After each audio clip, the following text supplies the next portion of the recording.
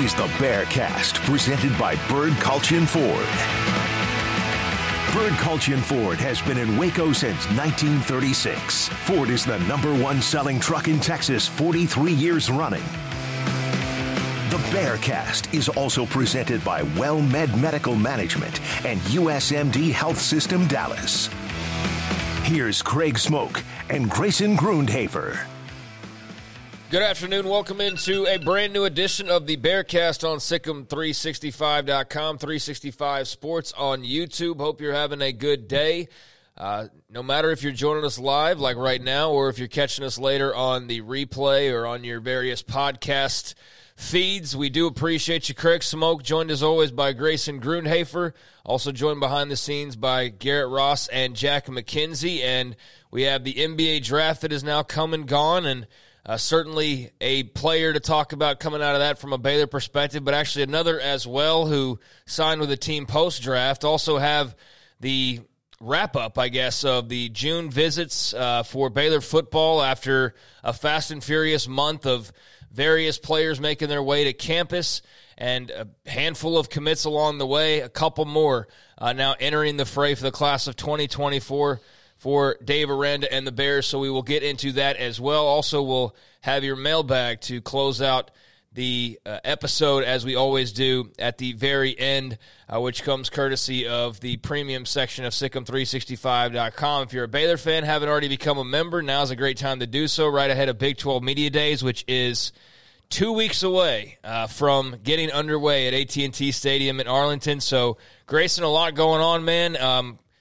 And just really no end in sight as far as, I guess, maybe in August there might be a slight lull between media days and the actual kickoffs. But I'm sitting here, we're starting to write previews, and everybody's writing, things about what's upcoming, and it's right around the corner, man. But first things first, how you doing this week? Yeah, it just means a couple more months of talking about conference realignment, right, Craig? We just get to keep hopefully not that long. Hopefully there's some resolution before then at this point. But, yeah, I mean, if that needs to carry over, I'm sure it'll find the way to do so. Well, and of course, even if there is resolution, we're going to be talking about it a ton because it's a huge storyline that we're just going to continue to monitor. But, yeah, I mean, it was a good week, I felt like, as far as official visits to talk about, commitments to talk about, and, of course, the NBA draft, which is always a lot of fun, and seeing another guy get drafted was really, really cool for this Baylor program as we're continuing to see, that program really take a leap and really reach, heights that we've never seen before since winning that national championship. So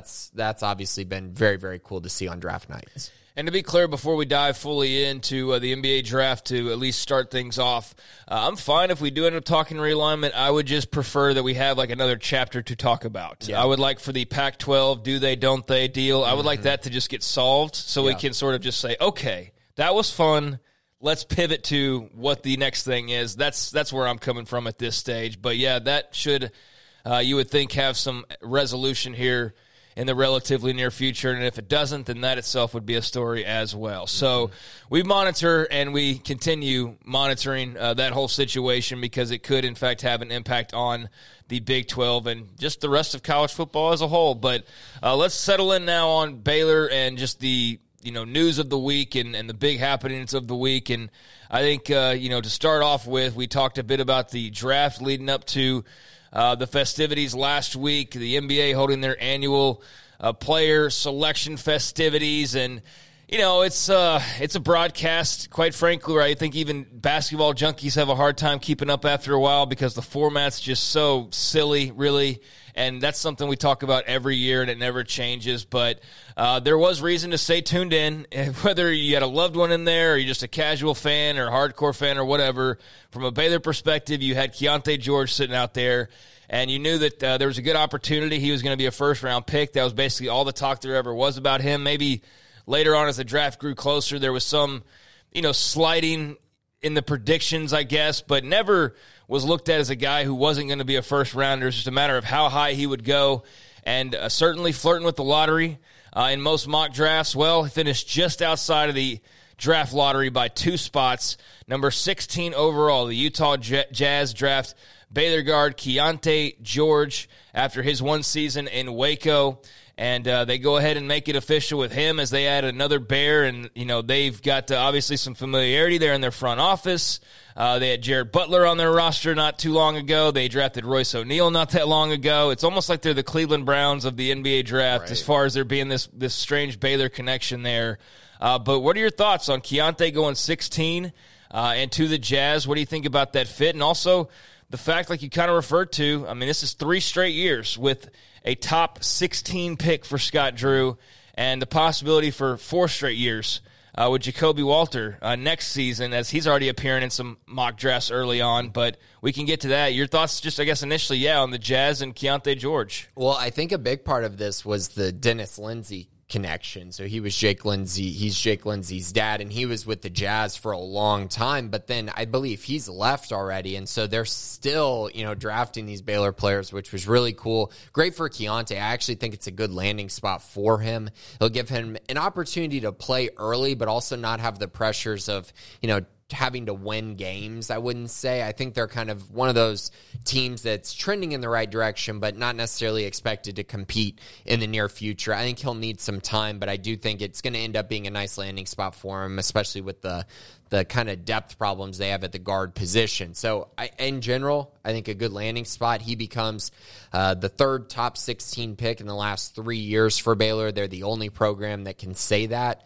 Really, really cool to see that. Again, it just is continuing this trend. We mentioned kind of shortly after the NBA draft on Friday how I think Jacoby Walter could be a top 10 pick next year. And then all these pre-draft process started coming out, and you started to see, hey, Jacoby Walter, 1st-round pick pretty much everywhere. And I think it's trending in that direction based on what I've heard with summer workouts and just how he's continuing to develop as a young player. So a lot of momentum again for Baylor Bears in the draft.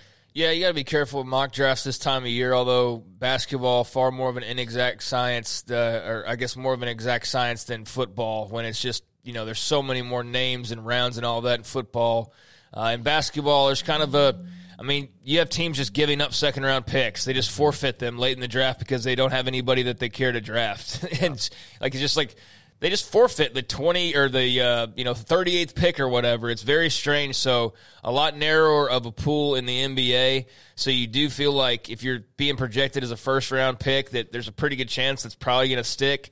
So for Jacoby Walter, got to play a season of college ball first here in Waco, but he is getting that kind of love already, and that would be pretty cool to see if they can somehow just create and continue building on this 1st-round streak, which is now up to 3, thanks to Davion Mitchell a couple years ago, Jeremy Sohan 2 years ago, and then last year, and then this year, obviously, with Keyonte George now, number 16 overall pick. So pretty cool there, and he seemed happy. He seemed like a kid in a candy store whenever I've seen him interviewed since, whether it's the airport showing up in Salt Lake City or whatever media outlet it was. And man, it's just crazy to think he's so young. Yeah. He just popped in, didn't even do a full year of college, and he's now probably already signed a 7-figure, merchandising deal or whatever. It's he looks pretty super nuts. young too. He does. Yeah, he does. He looks very young. But again, this is one of those guys who we saw the flashes last year. Just the problems late in the season, I think really specifically were about his injury. He sprained his ankle, sat out a game, and then he never looked the same explosiveness-wise, and the shooting really, it just kind of came and went, especially catch and shoot stuff. But I do think the program really will feature his skill set a lot more. So I'm intrigued. I'm excited to see how he does going forward, and I'm excited for him. They were nothing but great. A great Baylor family. He was a great Baylor Bear, and I think he represented the school really, really well. And that's kind of what you want to see for those one-and-done guys because, they're here for such a short period of time. You're hoping they go to the pros, but then they keep coming back like a Davion Mitchell has or Macy O.T., guys like that, because that just builds on the culture of the program. For sure, and a couple other notes coming out of this. I agree with you wholeheartedly. Keyonte's got that superstar appeal to him. He's like a baby face, and he's still so young. He's got so much room to prosper and grow, but you do see kind of just a cool factor with him that if he does click on the next level, then he could be a guy that really brings a lot of positive attention to the program. And I think Jeremy Sohan's a guy like that as well.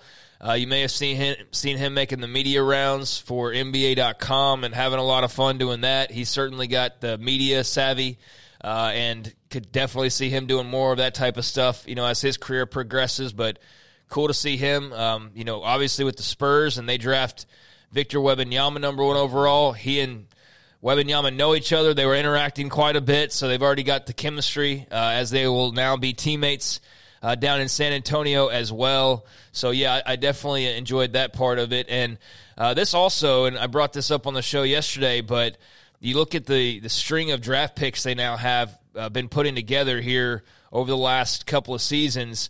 And do you recall the fact that they went 5 years between 2016 and 2021 without a single draft pick? It sounds right, actually. I mean, I know, like, everybody's like, yeah, it sounds, but, like, when you really think, that just still seems crazy, though. It does. Torian Prince drafted in 2016.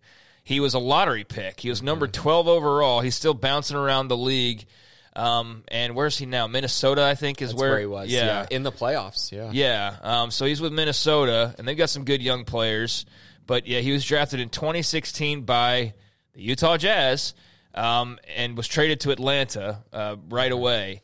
But then, 17 nobody, 18 nobody, 19 nobody, 20 nobody, and then finally in 21 you had Butler and or Mitchell, and then Butler, and then Kendall Brown, Jeremy Sohan, Keyonte George since then. I guess the one that's in there that it's not really surprising. We kind of knew this was going to happen, and it's really becoming a problem with the college game, in all honesty. But Jonathan Motley not on that list, right? And he was in between there, correct? I believe he was. And so he's not drafted. And we've seen that. I mean, look at the most valuable player in the Final Four from UConn, Sanogo. He didn't get drafted. You got Oscar Tshiebwe not getting drafted. You got Zach Edey coming back to college because he wasn't going to get drafted. Or if he was, it was going to be later than he wanted, could make more going the NIL route. So the game has just changed so much.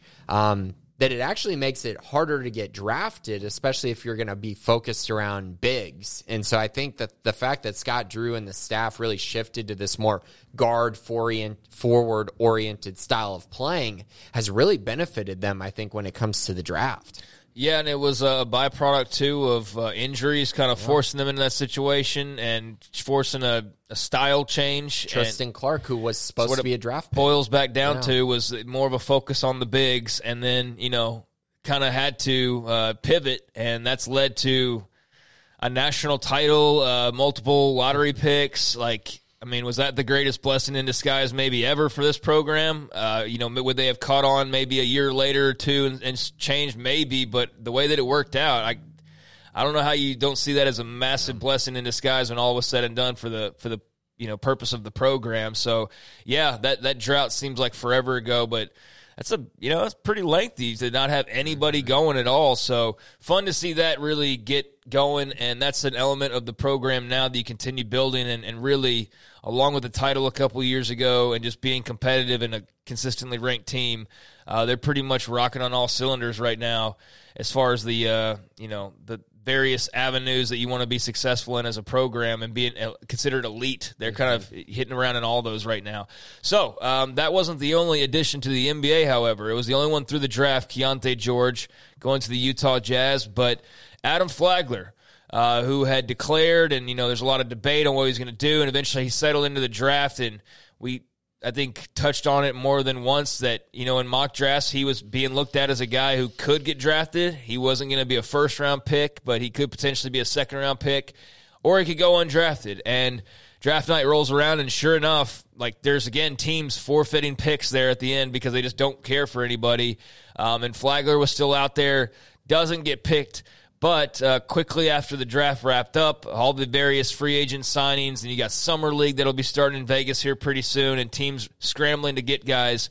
The Oklahoma City Thunder signed Adam Flagler to a deal, so he'll have an opportunity to impress and, maybe even make the team. But opportunity is an opportunity, and he's going to get one in Oklahoma City. So your thoughts on Adam Flagler? Well, the Thunder absolutely need some shooting, and for him to go there and get to work with Shai Gilgeous-Alexander and Josh Giddey, and I believe they also ended up with Cason Wallace on draft night, it's a really interesting team, and one that I actually think fits him really well if he can find a way to really translate his game to the next level, which is going to be a huge question mark. He's not the most athletic guy. He's not the tallest guy. He's not the longest guy. So he's going to have to make up for that with passing, basketball IQ, and, of course, his shooting. His shooting's going to have to be really, really good if he wants to actually make the roster. But in general, it's a good opportunity for Adam Flagler. Unfortunately, he was dealing with injuries throughout the pre-draft process, which I think set him back. Now, saying that, he was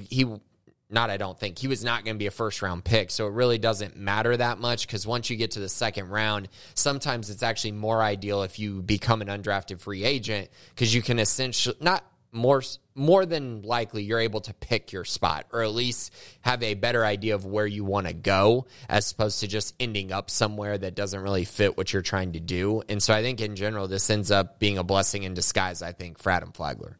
Yeah, good opportunity. You mentioned Shai Gilgeous-Alexander, one of the better young players in the league, and certainly a star that OKC is building around, and we'll see how Flagler can contribute to that, but can't make the team if you don't have a chance, and so now he's got one with Oklahoma City, and best of luck to him, along with Keyonte George. So there's the NBA draft, number 16 overall pick, and also an undrafted signee, and, the rest of the way will be figured out here over the next few months. Meanwhile, in football, and we'll see what Scott Drew and company can do now with some more, you knew this was going to be a feather in their cap to use, the Keyonte George eventually, but now they've got it and they can say, yeah, here's 3 straight drafts with a first rounder, and that'll be nice to have in their arsenal of recruiting stuff to go to. All right, so basketball's got that going on.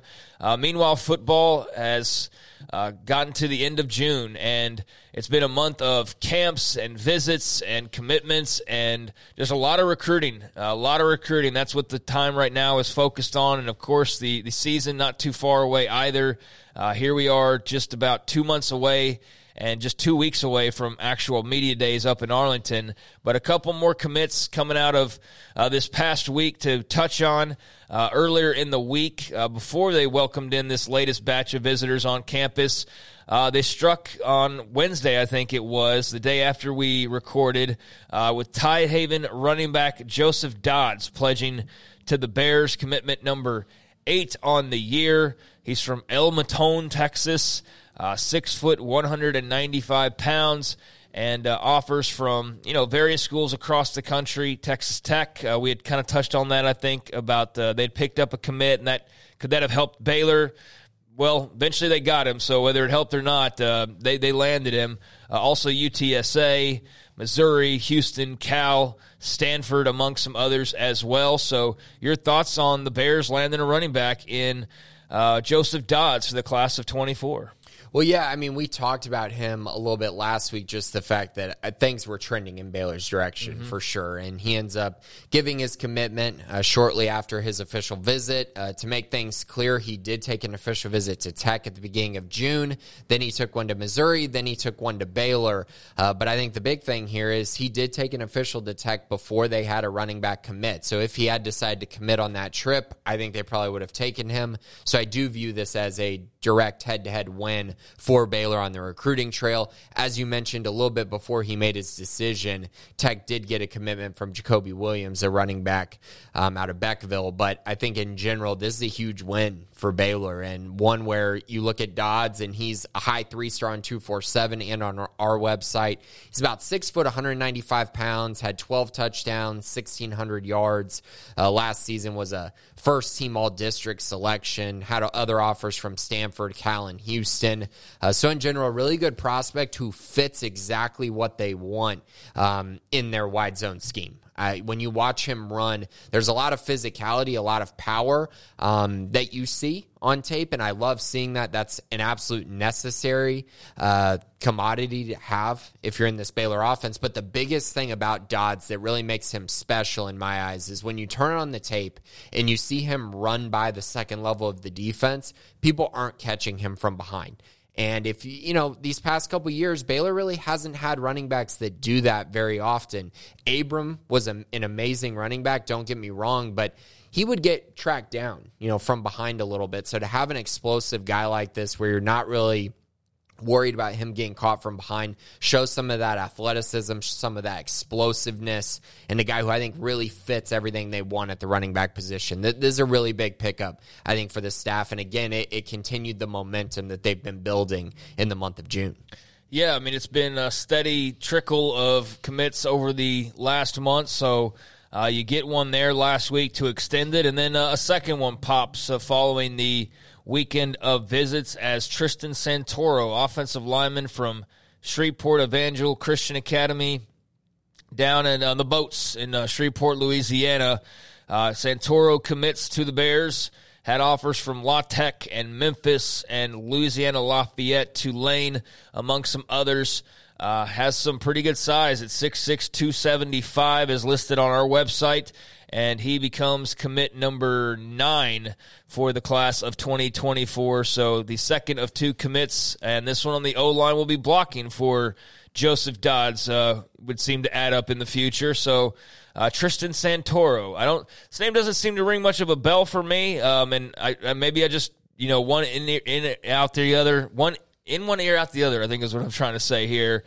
So kind of give us some info on Tristan Santoro. Right, so he was actually offered a year ago by the Baylor staff, and just he's been on visits to Baylor, came for the junior day, everything like that, but it really wasn't clear whether he was a take or not, in my eyes. Just the way that I viewed the situation, he didn't have a ton of offers. It didn't seem like – it seemed like he would have committed way sooner is what it felt like, but it never happened. So you just kind of sit there and wonder, okay, what's going to happen with him? We know there's interest on both sides, but is he going to make a decision soon? What's going on there? Then he showed up at Baylor's camp, and we talked about this a little bit a couple weeks ago, but I guess it was, so this past weekend he was on as official. So he was at the camp the weekend before, camped in front of Jeff Grimes and Eric Mateos. The two coaches spent extensive time with him one-on-one, like seeing his movements, seeing if he could perform the drills they need to see, seeing how coachable he was, and all these things, just trying to get a read on the kind of player that he was put in front of them. And ultimately, from that point, that it seemed like, okay, now things are trending in the right direction because he's a perfect culture fit. He's very coachable. He's 6'6", 275 pounds. He's got a great wingspan. He's a guy who fits what they're looking for and is a guy who Eric Mateos and Jeff Grimes can mold into being a really, really good offensive lineman for Baylor in the future. I know a lot of people are, I don't know if upset's the right word, but maybe disappointed in his offer list. I understand that. But at times, schools don't evaluate the best, and at times schools see different things. Coaches see different things in prospects that matter more to them. And to Eric Mateos and Jeff Grimes, they saw everything they need to see in Tristan Santoro. He came back on his official visit and then went ahead and committed to Baylor. So I'm just curious here, but what were they wanting from the offer list? Was it like A&M and Texas? Is that what the expectation is? I think it's more so why hasn't Oklahoma State or TCU or like the schools that are on the level with Baylor, why have they not offered? Because most of his offers are pretty much in-state schools in Louisiana. Also, quick note, in case anyone didn't know, this is the same school as Blake Shapen, same high school that Blake Shapen was at. Yeah, I mean, Shreveport Evangel, I don't know how big of a deal they are nowadays, but at least in my era, they were pretty well known as one of the top programs in the entire country, high school football-wise, there for a while. And that could have had something to do with a little bit of recruiting at the high school level down in Louisiana. Not that state would ever in any way ever bend the rules at all in any way, shape, or form, especially for athletics purposes. But, they were a hot ticket there for a while. And I don't know, maybe is that kind of worn off a little bit, Shreveport Evangel? I think it has a little bit. Yeah. John Curtis and them have kind of... That was a long time ago, yeah. So, that is the same school as Blake Shapen. They've got a good bit of history. But, yes, that's where he's from as well. So, Tristan Santoro joins the fold, and congrats to him. No matter what some message board folks are thinking about whatever, I think it's great that, he wants to join the class, and there's commit number 9 for the class of 2024. Yeah, and the key thing here is that he had visited the weekend prior and actually competed in a camp. Like, this wasn't one of those things where it was just like, oh, put out an offer and then we're just going to take him and who cares about the offer list. This was, we're going to offer him. We're going to keep talking to him for a year, build this great relationship, and then he decides to come to camp and compete and show them everything they need to see. I think that's very telling about what, the view that Eric Mateos and Jeff Grimes have of him, and kind of they got to see it firsthand, right? So they know what they're getting in Tristan Santoro, which makes him a very nice pickup. He's also the second offensive lineman in this class, joining Colton Siraki. So Baylor's getting close to being full on the offensive line there. They might have one more spot, but that's probably pushing it a little bit. So up to 9 commits now for the class of 2024, and their second offensive lineman, as you mentioned, their first running back commit. So that's what they get done last week on the recruiting trail, and you'd think are probably about halfway to their class. I mean, give or take. I mean, we always just 20, just ballpark 20, find a way there normally. So they're at 9 now, so they're probably close to halfway, and of course that could ebb and flow depending on any number of factors. But there you have it as far as the 2 pledges from this past week. I do have, before we get into the rest of football, I do want to at least mention this in passing because it is a little bit of breaking news. And this is just an update. This isn't like, in fact, it's not a great thing for Baylor fans because he's a former player, but Colby Branch has decided on his next destination. He will be playing baseball after an all Big 12 freshman campaign in Waco. He announced he would be leaving. He is going to Georgia. So Colby Branch joining the Georgia Bulldogs baseball program. Just tweeted that out a few minutes ago. Weird landing spot. You have a shocked look on your face. That is a weird, because, I mean, I might be wrong on this, but Georgia, aren't they like a mid-tier, bottom-tier SEC? I believe so, yeah. In baseball? Like, I guess that baseball money's flowing through the whole conference. I don't know. I don't know what the connection is there. Everything that we've heard was he wanted to go somewhere to win. Like, you're not winning at Georgia. Like, who are you beating? Who are you beating at Georgia? You're going to beat Tennessee. You're going to beat LSU. You're going to beat Mississippi State. You're not beating those schools. Probably not beating A&M either. This is very interesting. This kind of, I don't know. This is one of those weird decisions that we see. They finished in 6th place in their division. 11-19 in conference play. They were 29-27 overall. So they finished. It looks like they finished. Wow. Let's see. I guess if you count the conference, they finished like 10th out of 14 in the SEC, ahead of Missouri by like a game, and then ahead of, and that was the only team in the East they were ahead of was Missouri, and then like a game or two better than Mississippi State, and then Ole Miss was not very good at all. They won 6 conference games. So they were a handful of games better than Ole Miss as well. So, yeah. But even historically, like Ole Miss and Mississippi State in recent years, they've been, like, really good. Mm-hmm. This is weird. Mississippi State won a title here recently, like a couple years ago, right? Yeah, Georgia just hired LSU's pitching coach as their new head coach. There you go. So, but he's not a pitcher. That's weird, too. Okay, I mean, interesting. Well, so that's an interesting thing, though, because they're announcing, I guess, on the same day, right? The LSU pitching coach, was that announced today? It happened during the tournament. Like, I believe it was during Wake Forest that was announced. Okay. And then now that lined up. Wow. Interesting decision there, and not at all what I thought was going to happen there. I thought he was going to go to some powerhouse or a program that was, on the precipice of winning a national championship. Yeah, LSU pitching coach Wes Johnson, now the Georgia head coach who Garrett's referring to. So, Colby Branch joining him and the Bulldogs. Thought I passed that along because I'd been wondering myself of, like, where's his offers? Like, where's he going to end up going, Just kind of want to see. And, that just came down. So, there you go. All right, back to football. Yeah. And let's reset the table now a little bit. The June visits have, come and gone now. All these fast and feverish weekends of trips and commits and offers, lots of offers that were doled out to various upcoming classes. There are 9 pledges.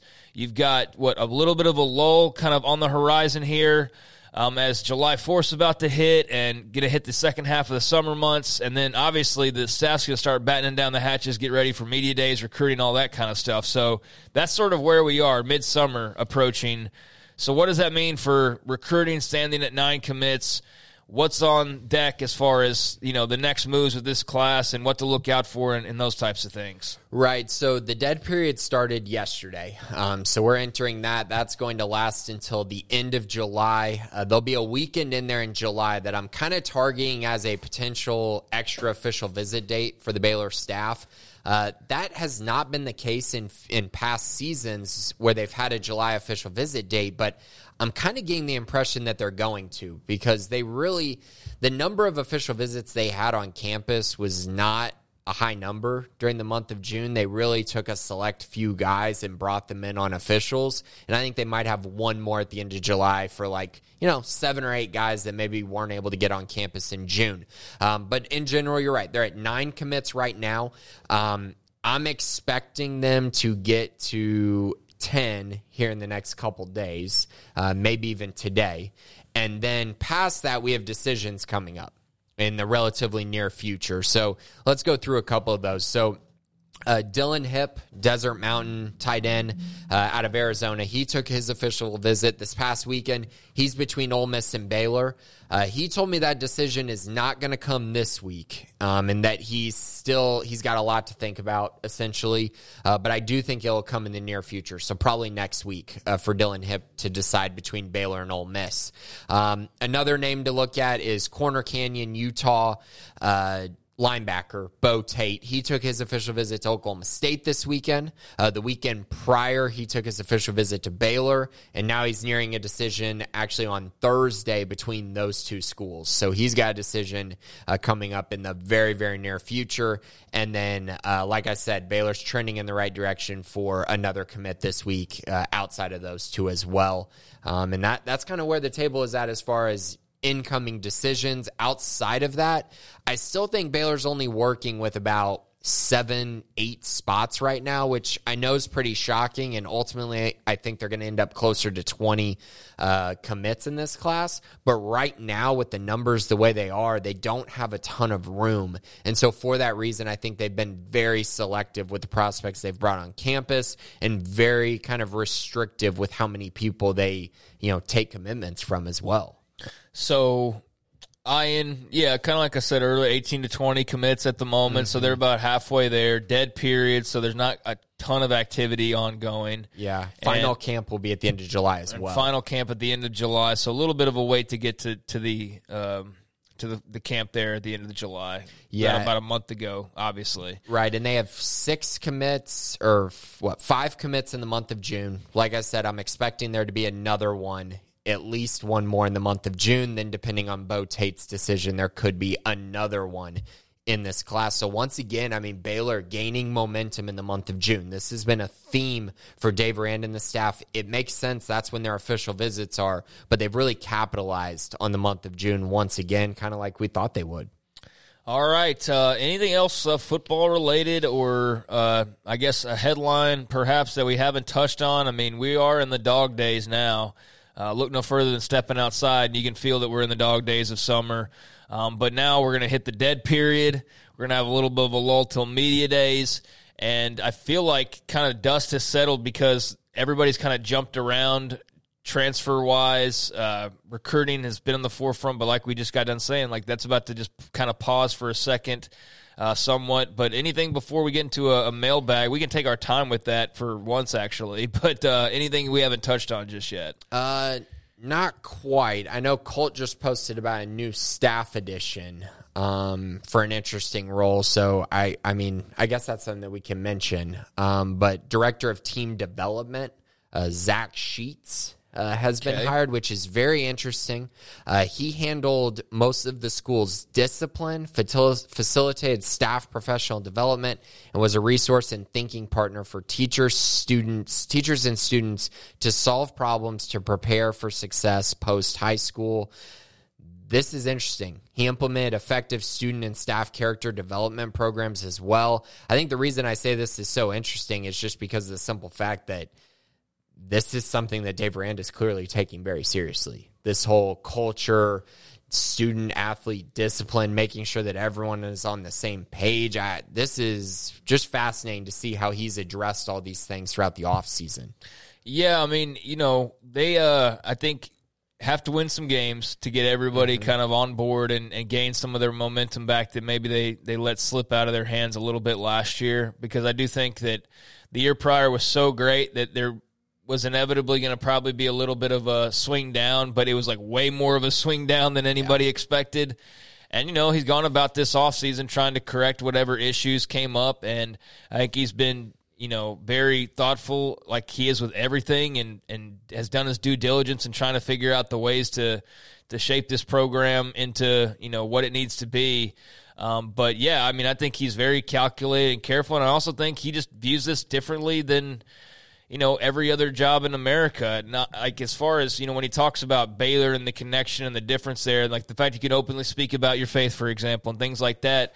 I think in one of the ways they're also going to probably be different than some other programs is kind of things like this. Not that not others, nobody else has a guy in a team development role or that's, working on some of the similar things, but I just think there is going to be such a concerted focus, and that's part of the mission of being here, as opposed to just saying that maybe some other places where it rings a little more hollow because it's sort of what you're supposed to say. I think that's the pull for him here, is that like in the era of NIL and craziness, like that is Baylor's pull, as they're not like just throwing NIL money around and just win at all costs and things like that. It is more of like, hey, I'm going to actually develop and build young men, and the person over player thing, like that's legitimate. That's as 100% authentic as it gets, and so yeah, it plays into the person over player, and just overall, you're seeing hires like this at various places. There's all these other auxiliary roles and things, but team development really does, ring true when you hear him talk about what he's trying to build here. Yeah, and honestly, no official visit date has that phrase been brought up more than this past one. It was brought up a ton, person over player, just the recruits' reaction to that. And we've been asked so many times, I feel like, about, does that matter? Is that impactful? Does it really move the needle for recruits? And again, once again, the recruits that Baylor wants, the recruits that Baylor actually really wants in their program, they definitely, that makes a big deal to them. And the ones who Baylor doesn't want are the ones who don't really care about that. And so I do think it's a huge thing, and it's a key thing that Dave Aranda has built this program around. And he's clearly kind of living every day by that as well with the actions that he's made this offseason.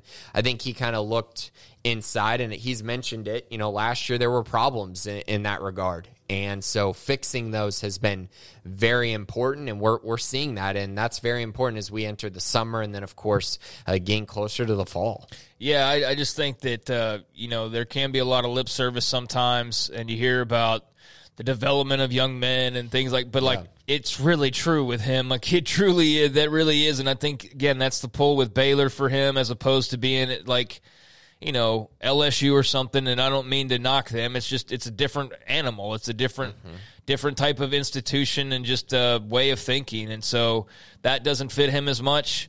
He'd be getting crucified for the recruiting ranking right now but like, even if it was like the team itself was perfect and everything was going really well, it'd be like, but why are we 2 spots behind Alabama? And here, you hear that about TCU or Tech or whatever in the summer or at any given point, but it's, I don't know. It's just he's got his niche in Waco that fits him and his personality. And so, adding some more team development, adding somebody in a role like that, or, doing different exercises to bring that along, that's this program with him at the top, and that's what they're going to do. And so interesting to see, some additions like that. Definitely. So one more football nugget that I wanted to touch on. I'm hearing, and the more I've heard it throughout the offseason, I'm not sure that Utah quarterback Cam Rising is going to be ready for the beginning of the season.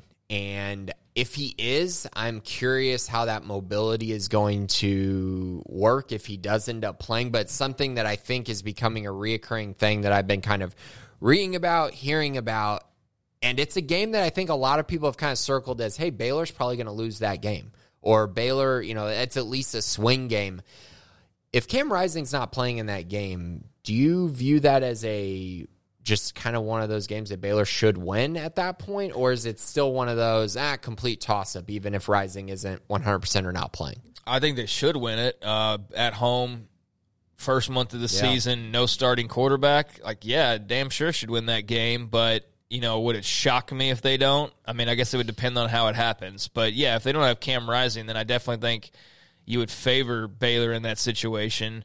But at the same time, I did see Rising pop back at a BYU fan who brought up that rumors have it that he's not healthy, and then he had a response to that BYU fan that basically was like, "Shut your mouth! You have no idea what you're talking about." Yeah, and I've seen that as well. But I think in general, the questions that have been popped up are definitely not going to be questions that are completely false at this point. Cam Rising can say whatever he wants. There's no way on June 27th he knows he's playing in that game after when he tore his ACL. He doesn't know that. And I just think these minor reports, these minor just little news nuggets about when he's going to be ready, how healthy he's going to be, it's something to definitely monitor. And for Baylor in general, that would be huge news if Cam Rising is limited or if he doesn't play. But I think in general, the more we hear about this, the more it really comes back to, hey, he's probably going to be somewhat limited in his mobility the first couple months of the season. No one really comes back from an injury like that and is fully 100% the very next season. We see it all the time in the NFL. So just something to think on when you're looking through Baylor's schedule and you're saying, oh, Utah, so good, top 10 team, they're going to lose that game. I'm not so sure about that, because if you really dive deeper into Utah and who they are without Cam Rising, they're not the same team without him. He's a very, very good player and very important to their success. So I just felt like that might be something to bring up just for everyone kind of out there looking at Baylor's schedule in the summer. Yeah, I mean, and even with him, I haven't chalked that up to automatically being a loss. Right. So, I think that's being maybe a little bit too negative.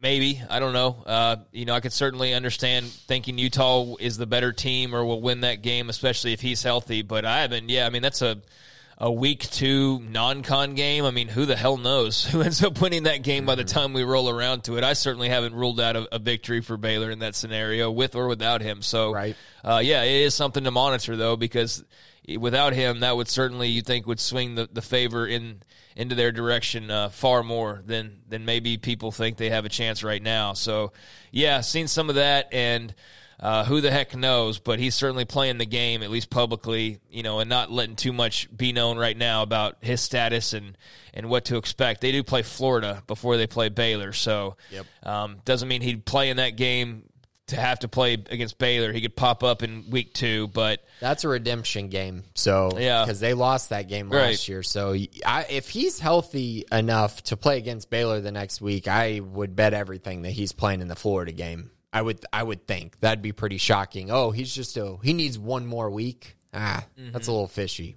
Yeah. Well, I mean, it all depends on what the doctors say and where he is, and maybe you say, well, maybe let's not throw him out there week 1. Let's just give it a little more time and get him into week 2. I don't know. We'll have to see when we get there. But, his status is at least somewhat uncertain at the moment. All right. Meanwhile, I kind of touched on some other notes, like Baylor baseball got another pickup, and you've got just various parts as far as rosters go.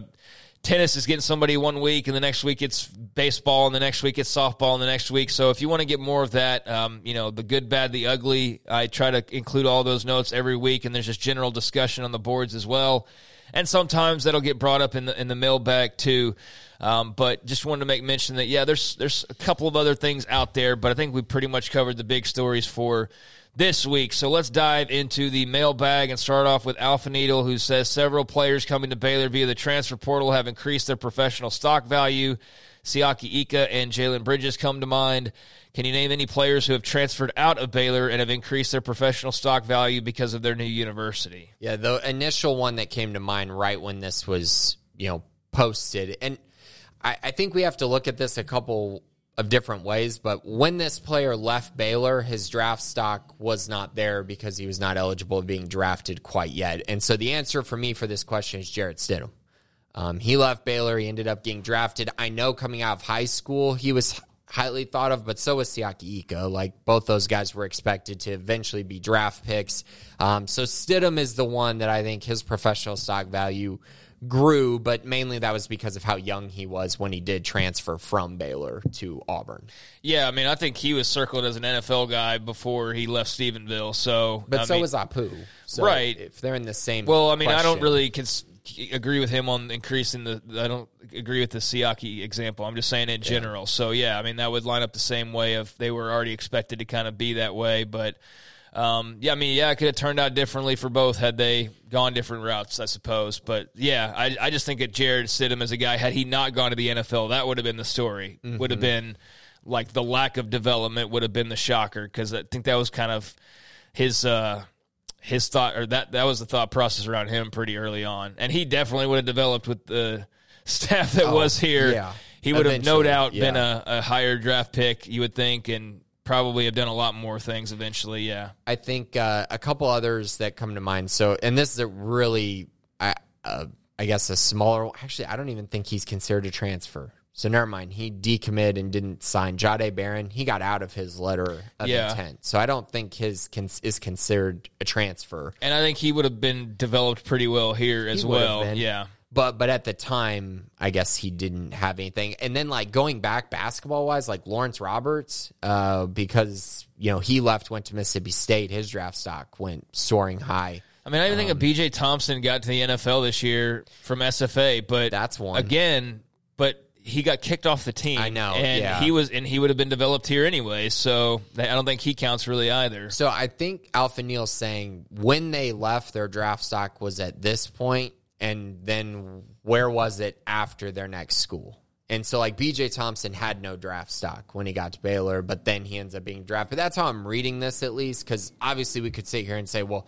Stidham would have been drafted anyways, or whoever would have been drafted anyways, but they weren't drafted from Baylor. Did they increase their stock value? I mean, I don't know. I don't know that Stidham really did, honestly. I think maybe had stayed in Waco, or the situation remained the same, no doubt his stock would have been higher, because he would have put up 1 billion yards and thrown 1 million touchdowns. But he would have had to go through the 2016 season where he was benched behind Seth Russell. We already knew he was benched going into the year till Seth got hurt. And then 2017, they went 1-11. They were going to win maybe 4 games? Yeah, but I'm also saying if everything had stayed the same. Not had he played for Matt Rule and, post-scandal. And I'm saying had they just played as is, then, he would have been a first-round draft pick probably. Yes.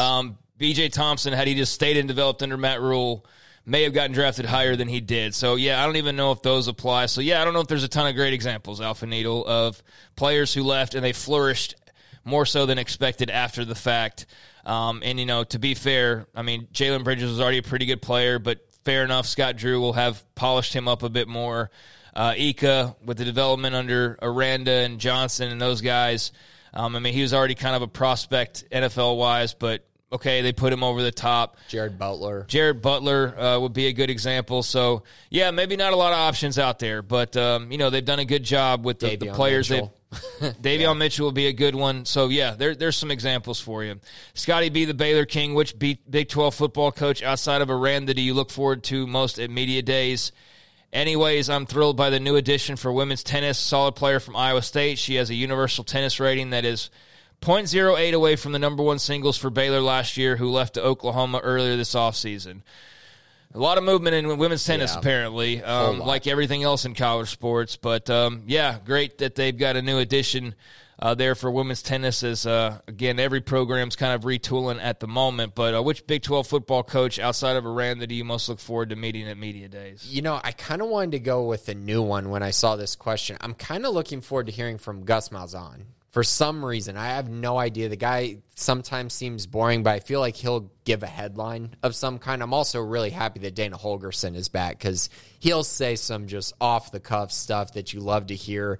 So I'd probably go with those two guys. I'm always intrigued by pretty much all these coaches, but I like seeing the new ones come in because we've heard from the other guys before for the most part. Yeah, I actually enjoy Sark. I'm not a Texas fan by any means, but I've enjoyed listening to him a little bit. That was unique. And then Venables last year as well, kind of dipping our toes and getting to kind of be around those guys. So that won't be all that new. So, I guess it would have to be like Kalani Sitake. I mean, we've talked to him a few times on the show, but looking forward to kind of how he handles himself and, does the big press conference with the whole media section and makes his way around all the various tables doing interviews. Like, that's going to be a big opportunity for all four of these schools. But I've enjoyed what he's done at BYU, and have enjoyed our conversations with him previously. So, yeah, I'm looking forward to just seeing him in that setting because that'll be an entirely new backdrop to the conversation. Anyway, okay, you mentioned the tennis part of this with the pickup there. So thank you, Scotty B. Useless Kim degree. With all the home games this year, we will get to see more of the all-gold. Will we get to see more of the all-gold uniforms? Will they be reserved for a special occasion? Might be the only one who loves seeing the bell pepper yellow from head to toe, but is by far my favorite combo from the recent update. The full banana, huh? I like it. It's fine, but I think they're only going to use it once. I don't know why they would use it more than one time. They normally don't. But yeah, I think they'll use it at least once. Yeah, I would imagine. I think a lot of that just depends on the player's preference and, kind of what they're into and what they want to wear. But I think the all yellow has come around. I know when they initially kind of threw it out there, there were some, especially the all banana kind of like, what is all this yellow? Mm-hmm. But, it kind of has some flash to it, in the right setting. I think it looks sharp, and it's definitely not for everybody. But, I would imagine we see it at least once next year. And any more than that, I think, it'll again depend on just kind of the team itself and what they prefer and what their kind of fashion sense is. And, I'd like to see some more of the mixing and matching. I know that there's been a lot of talk about that as far as, not the solid colors up and down, but more of a, here's the green helmet and the yellow jersey and the green pants, right. And, kind of comboing it up a little bit more. We haven't seen them really explore that, I don't feel like, but, I guess that's something else just to, be on the lookout for potentially, but that also will depend on, Aranda and then his players and what they want to wear. So, we'll see it. Just don't know the answer to what extent, Kim Degree. Appreciate you. T-Rex, you're not alone talking about the yellow. You're not alone in recognizing that our official school colors pop beautifully in seas of opposing fans, and T-Rex with his all-yellow get-up in this picture, along with a buddy, and they definitely stand out in a sea of crimson Oklahoma fans in this picture. So, that yellow definitely pops. He's got a nice world title belt there, custom Baylor world title belt. So, looking good, T-Rex. With the chain, the whole get-up. I'm going through the whole thing here. But, the yellow definitely pops. That shade makes you stand out. So, he's a fan as well. Kim Degree enjoyed it and said as much. So, thank you guys. Big Cheese 83. If you could predict 3 players that are going to earn a single digit for the first time this year, who would you predict? They haven't made as much of a big deal about the single digits. It's mostly flown under the radar as far as they just kind of award them. It's not so much like a ceremonial type of a thing. It's not, yeah. And, it kind of, I almost thought it was just gone last year, and then it turns out like, no, they're still doing it, but it's just not as formal as it was, or like invite only as it was with Matt Rule and staff. Right. And the restrictions aren't the same either. Like, guys can choose other numbers that are their favorite numbers. It's not as like, oh my goodness, this is the biggest honor ever being a single digit. So it's not sure the same. Enough, T-Rex asked, side question, are we still doing that? I thought Aranda ended it. And, I thought so too, but then last year they rolled out single digits. Yeah. And so I was like, okay, so maybe they are still doing it. And the players involved are like, well, I guess they are still doing it. But again, it just wasn't like here's your graphic and here's number 1. And right. Here's the graphic 15 minutes later and this guy is number 2. And then rolling them out like that, that seems to be done with. But is it still a thing? I don't believe it's a thing like that. So how about we just do, if we were still doing it like Rule did Sure, it, yeah. we can go through 3 guys that we think could, would be options based on what we've heard, seen this offseason. I think one of them that I would probably hit on first is Devin Lemire. He's been out all spring, had the shoulder surgery, the shoulder injury, but he'll be back for the fall. And I just think he's a guy that's been mentioned a lot as far as being a leader, even throughout the spring when he wasn't playing. And leadership is usually what got rewarded for these positions. The hardest working, the biggest leaders, the guys who, just had a major impact in that way. So I think he would be one. I think you might see like a fresh face, one of these new guys that come in that could potentially get one, like a Dominic Richardson. Or Keyonte Jackson. Yeah, or a Keyonte. I think either of those guys, I'd probably say, I'd go with Dominic, I think, though, for that one. Older guy, might only have 1 year. He could play 2, but I think he'll probably only be here for 1. So he's one. And then I guess a final one. I don't know why I thought like Drake Dabney or somebody like that. Dabney would be one, and I think Josh Cameron would be another one because being a walk-on and the way he's worked to find a role on the field, he'd be another interesting one that would come to mind. So offense, Josh Cameron, Drake Dabney, Dominic Richardson, Keytron, Shapen. You'd have to think of Shapen. Yeah. Those types of guys. Jake Roberts, even as a transfer, older guy. Yeah, the other side, Devin Lemire. TJ Franklin already has one. Yep. Gabe Hall. I think Matt Jones. Yeah. But he said ones who haven't gotten one before. So I think Gabe Hall. Yeah, Gabe Hall potentially. Maybe Gabe Hall, Devin Lemire, and one more. You got one more defensive one that you're looking at is what if Garmin worked his way back? Got single digit. That would take some work to go ahead and, if we're treating it the same as it was treated, then that means that he's overcome a big offseason mistake to work his way up and earn that, and that would obviously be notable. If he could grab onto one of those, that would be a sure sign that he's really made his way out of the doghouse, so to speak, and is thriving, if anything. So, Garmin Randolph would be good if he were able to nab one of those. Yeah. And he's 55, and I really need someone to take the number 5 so that Shapen doesn't wear 5 like Charlie Brewer did. Yes. I would just really like to separate from the parallels there. That's understandable.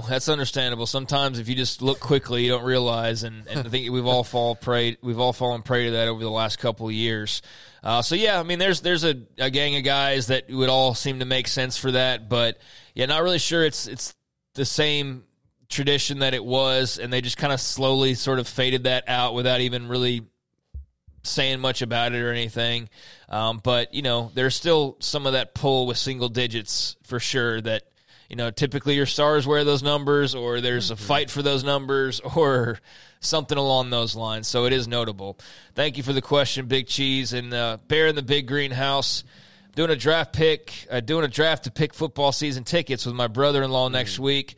We buy seats together and then split the game, so we each have 2 tickets to each game we pick. If the two of you were snake drafting home games this year, what games would you pick 1 through 8?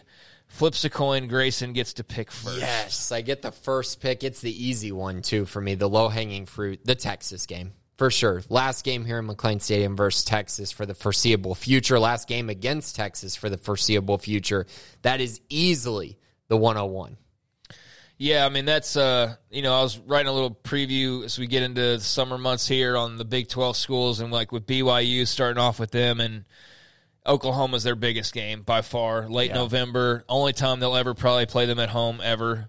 And only played them twice before, and it was never in Provo, so that's going to be so I think for everybody, like the Texas and OU game, it's the last hurrah for whoever gets those teams. So, that makes a lot of sense. So snake draft will mean, do I go twice? Get 2. Okay. Yeah.